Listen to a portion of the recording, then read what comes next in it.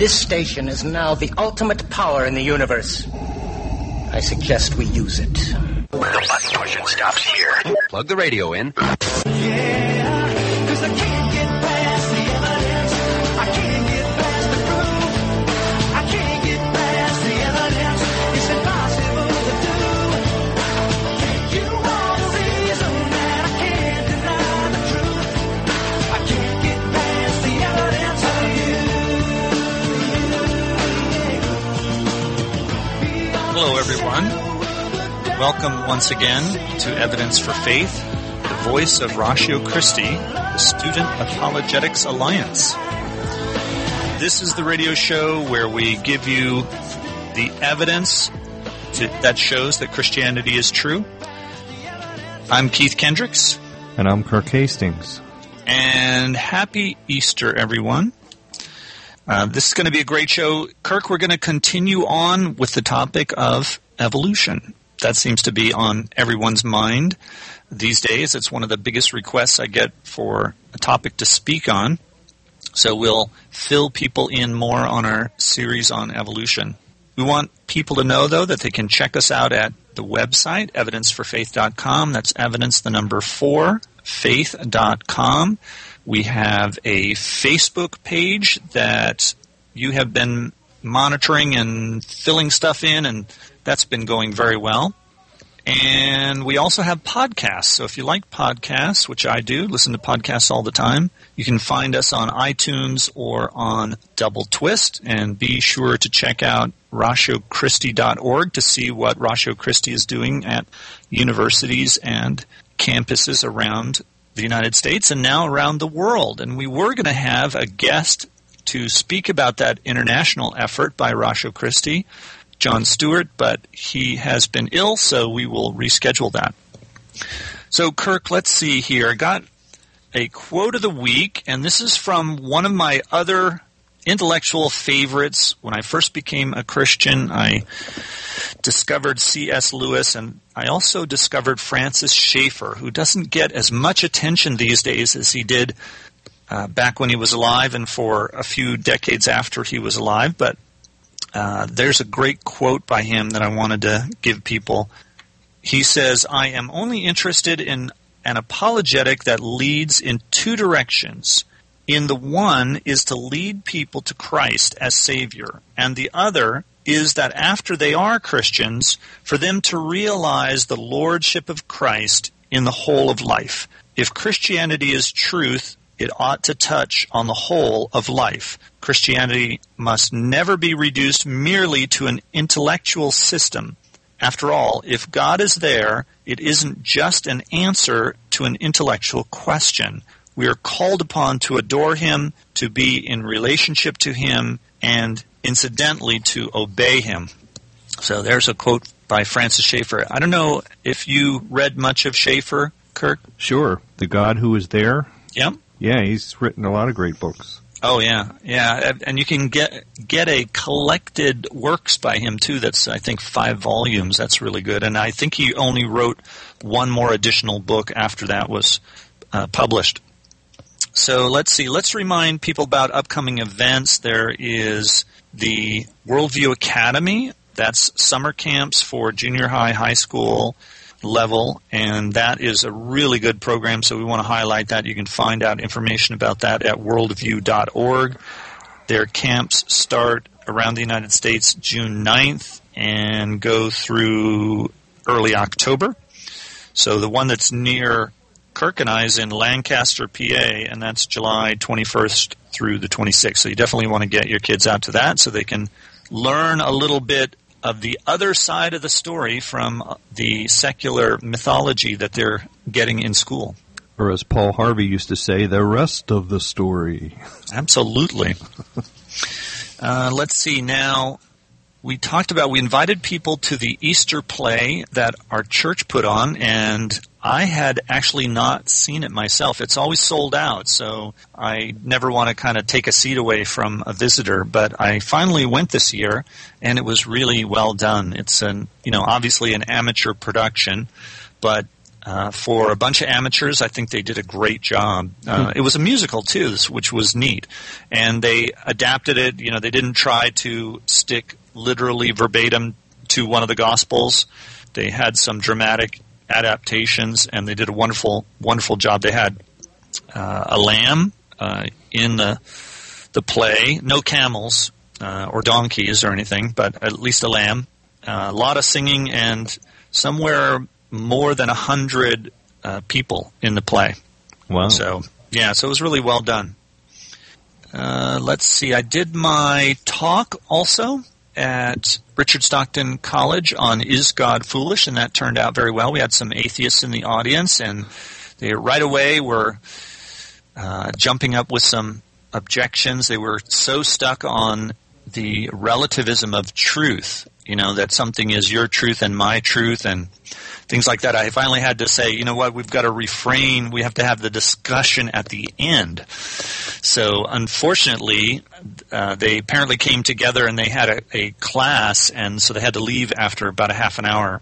They told us at the beginning that they were going to bail in a half an hour, but hopefully they will come back to some of the Ratio Christi meetings. The thing I don't understand about relativism is they say there's no objective truth, but then they say their belief in relativism is objectively true. Yeah, exactly. Well, I think they don't realize that what they're saying is supposed to be objectively true. So they've got the secret truth is that, they're the only ones that know what's really going on, and that is that everybody's truth is subjective, except for that. So yeah, I love these people that say, well, you can't know whether anything's true or not, but we know that what we believe is true. Right. So it just goes to show the importance of addressing this topic of relativism. No matter how many times you knock it down, there's still somebody who hasn't heard that it is self-refuting. So I think we're going to have to cover this more in the future and continue to put it into Sunday schools and, just reach out to people with this idea, because it's so insidious. It's even actually creeping into churches, and they think that truth is subjective. What's true for you is not necessarily true for me, and that is, of course, ridiculously self-refuting. Well, I think it's a convenient excuse for not dealing with the hard truths of life. If you just say, well, there is no truth, then you don't have to deal with any of it. That's right. And also it helps get rid of right and wrong. Sure. There isn't any kind of moral code. So that's where it really starts at, is the idea of I'm not doing anything wrong. How dare you say I'm doing something wrong? That's just your truth. So it starts out that way, but then it blends over into all truth, So we saw that in the Clinton administration, right, with their what is the meaning of the word is, and truth is what you make it out to be. Yeah. Well. So I got into a part of the discussion got bogged down because they were talking about objective and subjective. So I was trying to describe the difference to them, and they said something about subjective truth, and I gave an example. I said, no, that's not subjective truth. Here's an example of something that would be subjective. And I said, for instance, if I said, I am hungry. Well, then they came back at me saying that isn't, so they wanted to disagree with that isn't actually subjective. If they cut you open and examined your, stomach and the nerve endings and stuff, that you could determine whether that was a true statement or not. But that was in contradiction to what they were saying. They were saying that all truth is subjective. So they're saying, so then I give them an example of, no, that's, what you're talking about is not an example of subjective truth. Here is what subjective truth. And they come back and say, no, that's not subjective. So they were actually arguing against themselves. So, no, the truth of the matter is your truth is subjective and my truth is objective. There you go. That's what I should say. All right. Well, we've got an interesting news item just in time for Easter. This is about the Shroud of Turin, and I do want to spend a little bit of time talking about the Shroud. I don't know, Kirk, if you did much research on the Shroud. I don't think it's in your book, but we should go over it because there's some new dating that was done. But people have heard a bunch of different things. I was on a atheist Facebook page that I occasionally drop in on just to see what they are beating each other up over. It's supposed to be a page where they have atheists and theists can come to discuss things together, but it turns out that there's like 99% atheists, and they just fight each other constantly and see who can mock any theists that might show up. Uh-huh. And lots of cussing, and it's a very, very vulgar site, but they don't seem to mind that. Anyway, and there was a lot of somebody brought up the Shroud of Turin, and there was a lot of misinformation about it, as you can well imagine. So we should go over it a little bit. I think most people are aware that the Shroud of Turin is a supposed burial cloth of Jesus Christ. It has an image that is somehow imprinted on it, and in the past they were not really able to tell how it was imprinted. And scientists were allowed to study it in a couple of sessions in the 1970s and in the 1980s. And they found a lot of indications that it was, in fact, a burial cloth from the 1st century. They found soil from around the foot of where the body would have been. So they tested the soil. It came from Palestine. There was pollen in the cloth that also could only come from Palestine. It was species of plants that only lived around the Jerusalem area. And I believe those were carbon dated to the 1st century. I'll have to double check that. But regardless, they found lots of really interesting details about the shroud, looking at it microscopically. One of the things they found is that there was no dyes or tints on the fabric itself, so it was not painted. It was somehow a coloration of the fibers themselves. Lots of interesting details. Blood flow. There were actual hemoglobin. They were able to determine real hemoglobin. The blood flowed in the correct directions, so if this was an artistic impression, the person did it excruciatingly accurately, so that, even though the arms in the image are not up like they would be when they're crucified, the blood flow that is on the arms was in the correct direction, and gravity, the way gravity would have had the blood flow, was all exactly correct. Let's see. There was a claim about coins being on the eye, but I've looked into that, and I don't think that is true. I think that's a little bit of imagination with some, really strong microscopes that, just are finding a kind of, you're at the edge of the ability to resolve. The resolution of the image is just not that good. So I think that's a little bit overblown. I don't think there really were coins on the eyes, but regardless of that, then in the 80s, they were allowed to take samples of the shroud for carbon dating, and of course they didn't want to damage the shroud, so they took a couple of samples from the corners and just little postage stamp size pieces, and then those were carbon dated, but they carbon dated to the 1400s. So that was a bit of a disappointment until it came to light that some of the people that were testing the pieces noticed that there was different strands, there were different types of fiber in the sample, so that at the edge of the square they had, there were some fibers that had been woven in with the fabric of a different type of material, and so they pulled those fibers out. Well, what it turned out was that those fibers were the fibers of the Shroud of Turin, and that the square that they were given was actually a patch that had been woven in. So there were patches on the shroud that were from a fire, but those were later, and those had been sewn in, and you could clearly distinguish them. But these patches were an earlier patch that had been very meticulously woven into the material.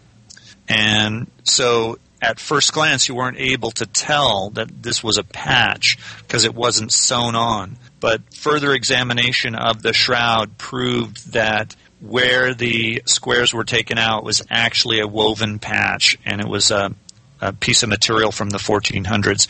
So that kind of messed that up, and the owners of the shroud, the Church of Turin, didn't want to have to cut more pieces out, so it kind of left it. It basically meant that the carbon-14 dating was kind of wasted time. Well, now there's been new research done that was done by the University of Padua in northern Italy, and this was published in a new book called The Mystery of the Shroud. And, I should, before we get to this latest evidence, I should mention something that was discovered a year or two ago by researchers on the shroud. They were finally able to figure out what made the impression. There was a lot of speculation. It could have been, I think I talked about one years back. It held the most promise that it was a sugary coating that was on the fibers, and then that sugar-like coating that came from the soap that the cloth would have been washed in had turned dark brown because of ammonia gas given off by a dead body that would have appeared about 3 days into the body being dead. But this turned out not to work out. When it was tried experimentally to be able to repeat the image, it just didn't work. You would get kind of brownish blobs, but you just wouldn't get the kind of image. So it turned out that wasn't what it was. So a couple of years ago, they figured out that that you can create an image on cloth like this by high voltage. So a burst of high voltage in, if I remember right, like the 15,000 volt range is enough to ionize the surface of the fibers, and they were able to duplicate the kind of imaging, and so now they can finally duplicate the image, but it requires high voltage ionization. So that basically it was essentially a radiation event, high voltage radiation event at the resurrection that could have caused the image. And so this new information, though, so that brings us up to a couple of years ago. This new information, though, is the dating of the shroud using infrared.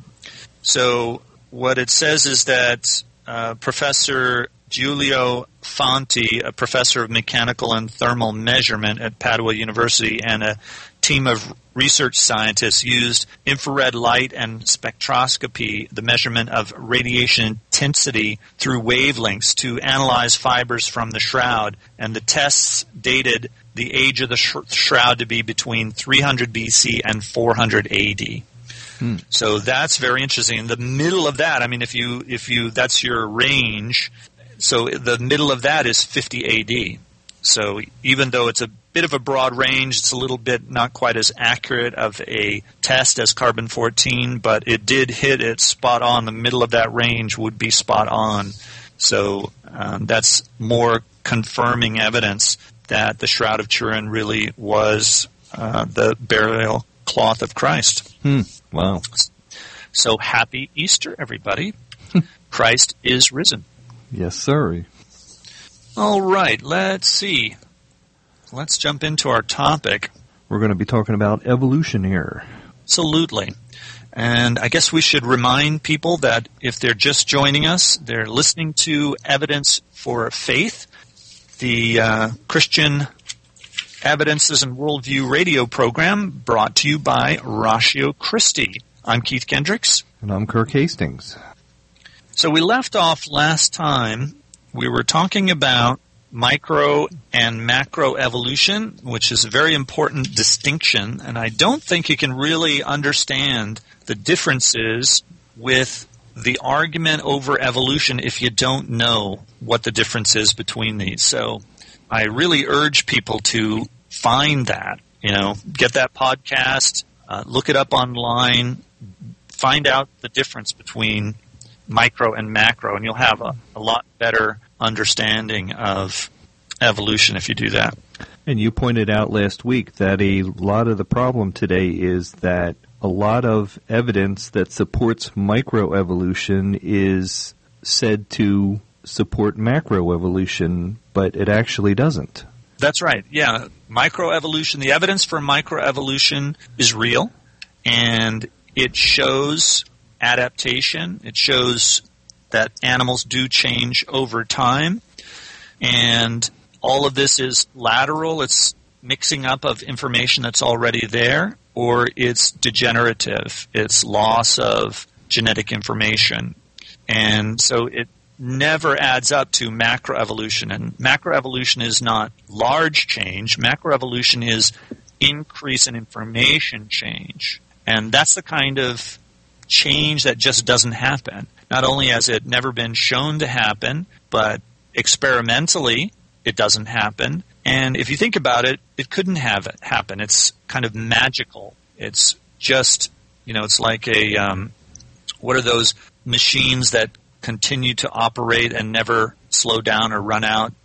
A perpetual motion machine? Perpetual motion machine. It's kind of like that. It's just, there is no such thing as a perpetual motion machine. They do not work by the very nature of physics of the world around us. They don't work. And that's exactly what this would be. It would be a perpetual motion machine. Well, it's really kind of talking about magic when you're talking about, grass evolving into a plant, and a plant evolving into an animal, and an animal evolving into a human being. And, it just really doesn't make a whole lot of rational sense when you think objectively about it. And, to just look around you and think, there's an elephant and I have a pet dog. You mean, my pet dog eventually became an elephant at somewhere along the line? It's like, that's ridiculous. Right. Or something like it, the atheists always say, oh, well, it was a common ancestor, okay, but the common ancestor, it's just as if. It's not like the common ancestor was half elephant, half dog. So, but the common ancestor, or the missing link, as they like to call it, has never been found. It's fantasy. It's not something that's objectively real that they've found. So how do you know it's there? Right. And there would be millions of missing links. There should be, yeah, but we don't find that in the fossil record. Right. All right, so let's jump into what we're going to look at now. Is we're going to look at some of the discredited evidence. Now, some of the evidence for evolution does show microevolution, but what we now know is that that's all it shows. It shows only microevolution and not macroevolution. Right. The evidence may have been found to be tampered with and fraudulent, or the evidence has just been debunked by later evidence. So we'll get into some of the major, I guess these are called icons of evolution. These are the things that are said to prove evolution beyond a shadow of a doubt. And what they do prove is microevolution. Some of them do. So one of the things that has been used as evidence for evolution is the finch beaks on the Galapagos Islands, the so-called Darwin's finches. And the beaks change in size. So this was noticed by Darwin and has been researched by further research in past years. What it all shows, though, is just changes of a cyclical nature. So the beak size will change back and forth based on the long-term weather patterns. So if the offspring of the finches, some have larger, slightly larger beaks, and some have slightly smaller beaks, and the weather gets drier, there's less rainfall, the only kind of seed that is around for the birds is in harder, tougher shells from previous seasons because there's not as much plant growth in the dry season, then only the finches with the bigger beaks can crack open these harder shells and get at those seeds and then survive. And the finches with the smaller beaks can't get at the food source, the only remaining food source, and so they die off, and that genetic information is then lost. So what happens, though, is that the rainy season comes back again. So it'll cycle through every few decades. You're getting different cycles of raininess and dry weather, and so what's been noted is that the beak size just changes back and forth. So there's nothing really going on here. There is just the information that was already there for making larger beaks and smaller beaks, and it just cycles back and forth in order for the finch to adapt to the current situation. And so this is one of the amazing things about animals, that God has designed them to be able to adapt so that they can survive. If they couldn't adapt, they wouldn't survive, and the animals would have long ago become extinct. Couldn't you also kind of compare that to, if you want to use human beings as an example? I've heard some interesting ideas lately about the fact that when you think about the pioneers of the early American West and the very difficult lifestyle that they had when they went west, and they had to basically conquer a wild land and build their own houses, and a lot of physical effort involved in surviving under different climate conditions and everything, that they became a very physically hardy people during that period of time because they had to in order to survive. The weak ones just didn't make it. But now we're kind of doing the opposite now with modern technology and everything that we have today. We're kind of getting physically soft because we don't need to use our muscles or whatever all that much. And you could kind of compare, the finch with a big beak and the finch with a small beak. You could compare that to a human being with big muscles and a human being with small muscles. They're just, it's adaptations to whatever conditions you're living under at the time. Right. And those kinds of short-term, just a few generations, those really do happen. There's been lots of studies that have shown, and a lot of that has to do not so much with the DNA itself, but with what they call the epigenome. This is the methylation marks that are on the DNA that tell it how much protein to make, where to start producing things, when to stop, and things like that. So a lot of that we have now determined is changed by the environment.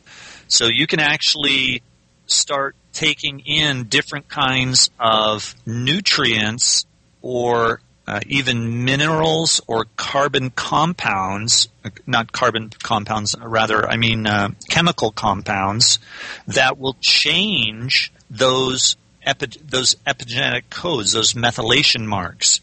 So there's been some interesting studies, and this basically then brings us a little bit towards kind of Lamarckian evolution. Do you remember Lamarckian evolution? It was a popular kind of evolution that was around before Darwin, and I guess a little bit after also. Became very popular in Russia, I know that. But he proposed that, for instance, the giraffe's neck would get longer because the giraffe kept trying to reach and get leaves and trees, and so that kind of attempt to stretch would somehow be passed on to the offspring. Well, it turns out that you can actually pass things on to your offspring just by ingesting certain chemical compounds or nutrients, specific nutrients.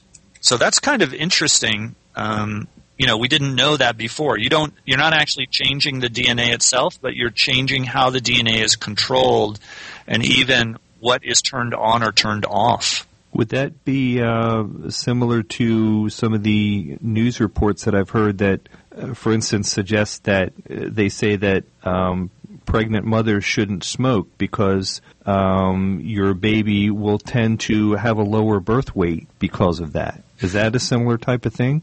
Yeah, no, I don't think so. Because that's a direct effect, right? It's chemically interfering with the pregnancy at the time. But this would be, for instance, something that you might eat when you are, say, a young person, not yet married. Then it changes the epigenetic information in your gametes, in your sex cells. And then you get married, you have children, and let's say then those children have a genetic propensity towards a type of cancer, for instance. Wow. Example of what I'm talking about. So it's not that it directly affects them in that it causes them a limited blood flow or something like that, and so therefore they're born smaller, they actually now have a genetic propensity for something, and it's because the epigenetic code was changed on their DNA. Okay, I got it now. That means if my mother were to eat more Cheerios and spinach, I'll be born stronger, right? Possibly. You might have a genetic propensity to being stronger, and it could be passed on to your children, actually. I'm actually kidding about the Cheerios. Okay, well, we got, that's so we can get our $50 from... General Mills. Yeah, exactly. Well, so we talked about the cyclical change of Darwin's finches. Let's talk about the cyclical change in the peppered moths. Peppered moths was frequently used as evidence for evolution, but what we now know is that the moths cycle back and forth between dark and light-colored moths. So a couple of interesting things about that. When it first came out, remember they told us that it was because of the pollution that made the trees turn dark, and so then the dark-colored moths that rested on the bark could be seen by birds, or I guess the dark ones weren't seen, the light ones were, so then the population would change, and then when the pollution was cleaned up and the lichen on the trees was light again, then the light moths could hide again and things like that. Right. So, well, a couple of interesting problems with it. First of all, the peppered moths don't light on the bark of trees. So they don't rest on the bark of trees. Their natural behavior is to rest up in the leaves of the trees where they can be protected from predators. So they're not stupid enough to rest on the bark of trees. Anyway, the photographs that you've seen in all the textbooks, those are moths that are glued on to the tree trunks. They're fake. Yeah, they're real moths. They're just glued there. The pictures are fake. So, and of course I understand that. That's really not any big deal. It's what the scientists thought. They kind of just wove it into their story about noticing that the color of the moths had changed over time. The problem is that the color has already changed again, and there is no pollution problem turning the bark of the trees and turning the lichen different colors. It's just that this is what happens with this population, that the peppered moths simply cycle back and forth so that for a few decades you have virtually all dark moths, and then for a few decades you have virtually all light moths, and it just cycles back and forth. But the interesting thing, too, though, about these stories is no matter what size beaks they have, the finches are still finches, and no matter what color they are, the moths are still moths. That's right, and they keep reverting back to their normal status. So the information is all there. It was already there to make light or dark. So the problem for evolutionists is to come up with macroevolution. They have to come up with new information. Now, if you could show us how a finch could become a moth, then you'd really be showing us something. Ooh, yeah. I wonder if it was the Darwin's finches that were eating the moths that were landing on the bark of the trees. I don't know. But then that probably would have been, just glued. The finches would have been just glued to the tree, too. Or nailed. Exactly. If he weren't nailed to the perch, he'd be pushing up the daisies.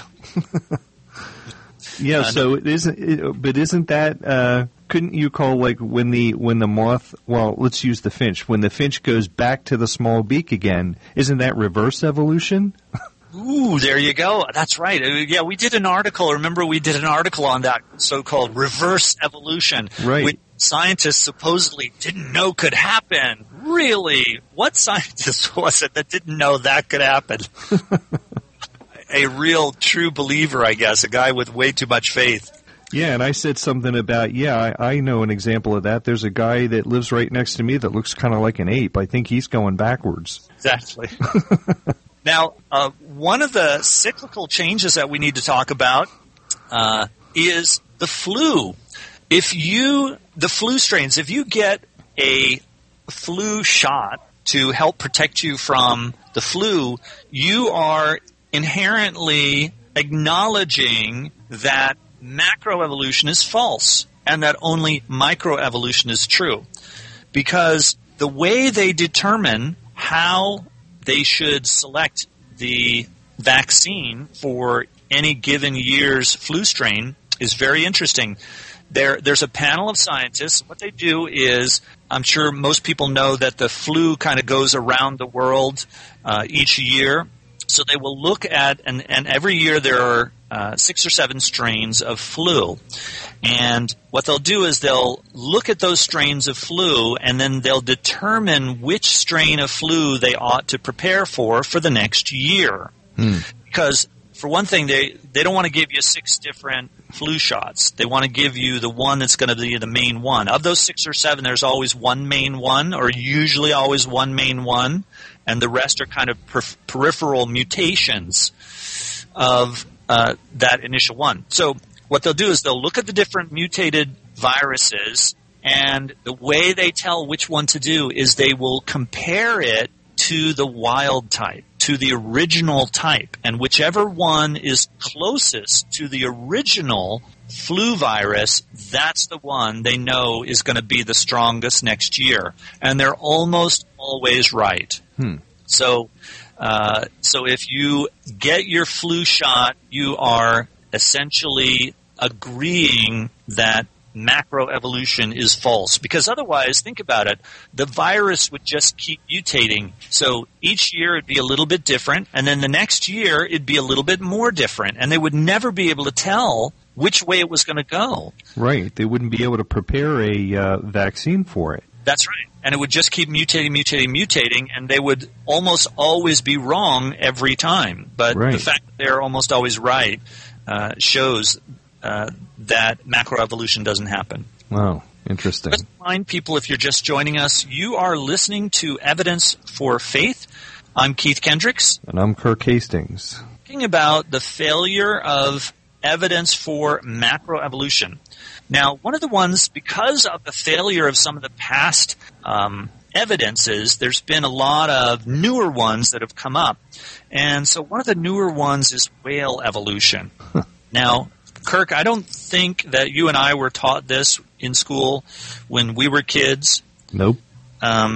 There is this idea that over about 10 million years, evolutionists say that the whale developed from a small wolf-like mammal, completely terrestrial mammal, and it took about 10 million years for all of the specialized systems for living in the ocean to evolve, and this creature gradually evolved into a whale. Now, that would be an incredible feat. I mean, 10 million years is hardly anything in this time scale of things, and especially for a type of animal that does not breed very quickly. I mean, whales typically will have one offspring per year, compared to things like bacteria or fruit flies, where there's been so much experimentation over thousands and thousands of generations with no changes whatsoever.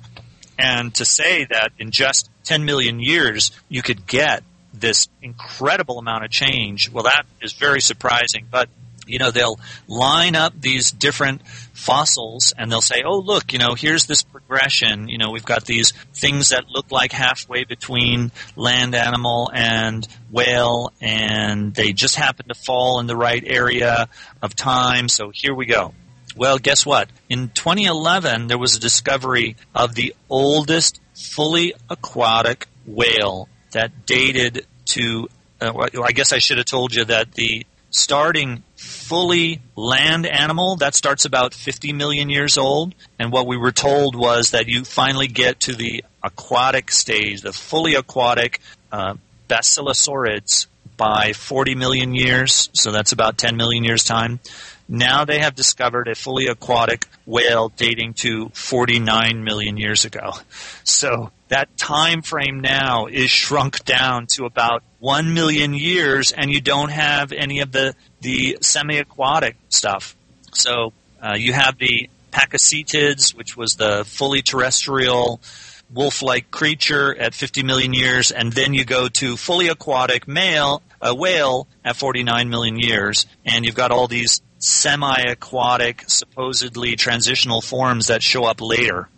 True. That's a big change from a small wolf-like creature to a whale, which is gigantic and is nothing like a wolf. I mean, could you pick two creatures that are more different from one another to say that one evolved into the other?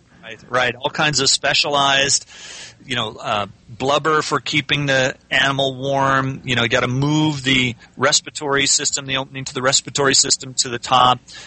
Sonar system. Limbs going to flippers.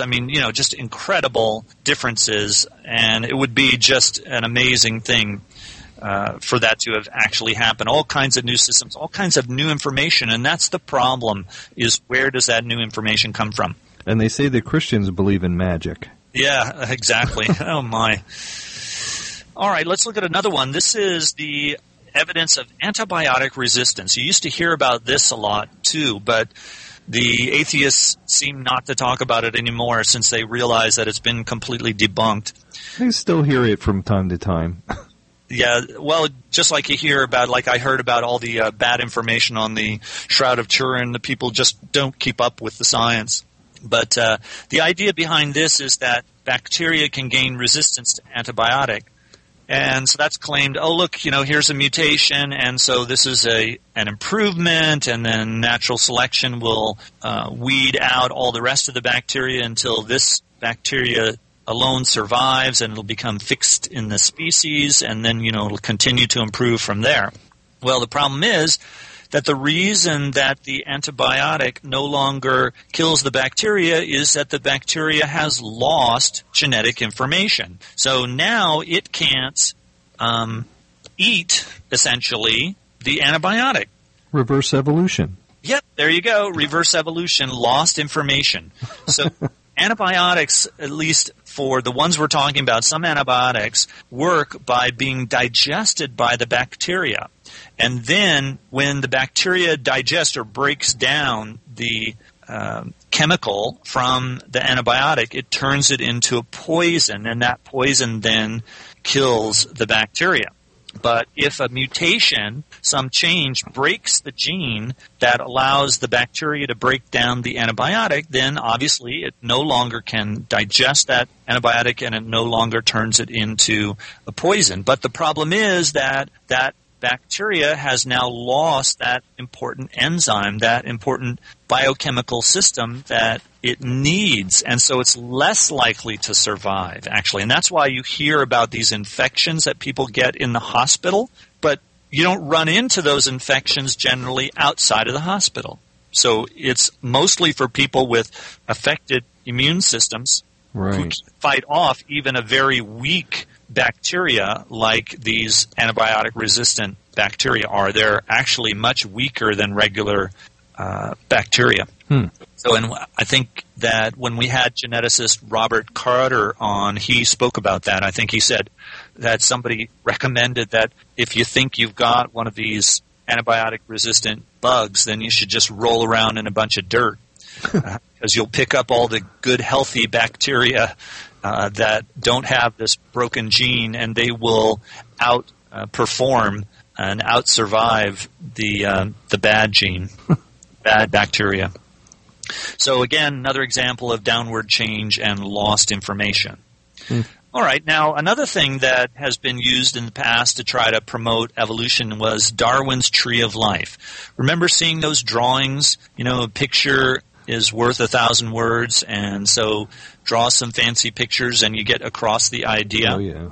So they claim that they can draw a tree that shows how organisms are related to a common ancestor, and they kind of just branch back, and all those joinings where the branches join, that's where there's supposed to be some common ancestor, even though we haven't found them in the fossil record, they're supposed to be there. Right. So the problem is that all these different attempts to draw trees are full of all kinds of inconsistencies. So you can draw trees based on the shapes of animals, or you can draw trees based on things like protein similarities or DNA similarities. The problem is that they wind up producing all kinds of different trees that are completely different from each other.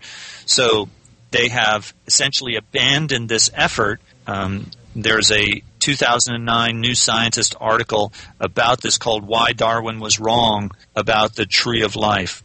I've seen that article. Yeah, there just wasn't any ability to prove this stuff by comparing proteins or comparing DNA. You wind up with really bizarre things like chickens are more closely related to bananas than they are to other types of birds and things like that. I mean, it's just very strange. And it's not very scientific when you have every book that features a picture of the tree of life that the tree looks different in every book. You would think if this was really scientifically oriented that they would come up with a standard tree and that everybody would use that same tree, but they don't.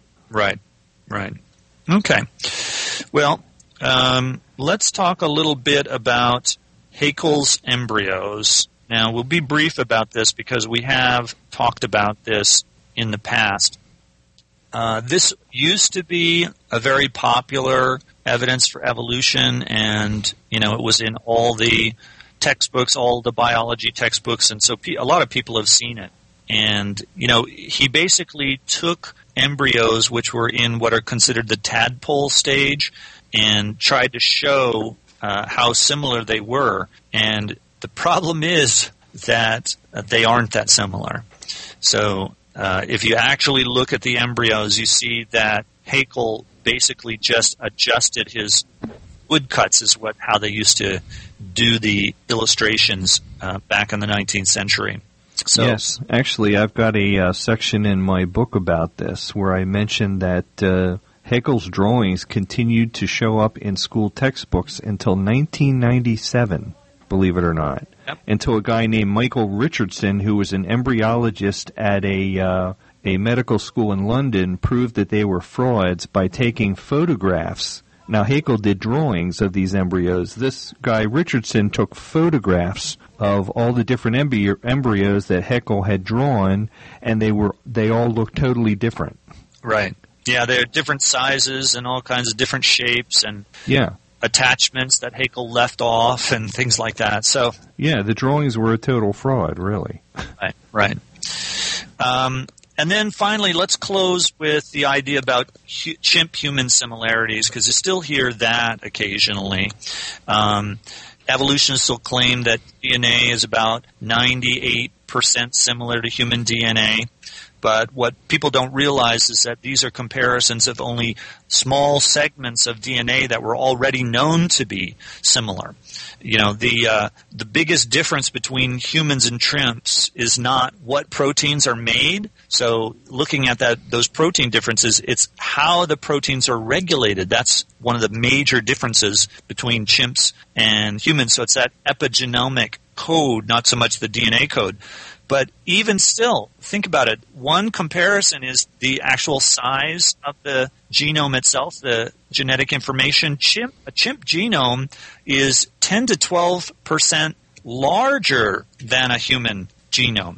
So right away, how can you be 98% similar when the thing you're being compared to is 10 to 12% larger? So, obviously there's a little business going on here. So actually extremely large blocks of dissimilarity exist in a number of key chromosomes, and including in the Y chromosome, the male chromosome, marked structural differences. So the best estimates now say that there's about a 70% similarity. Well, I'll begin to believe that chimps are 98% similar to us when I see a chimp in a business suit walk into a Starbucks and order a cup of coffee. There you go. And get his laptop out and start working on it.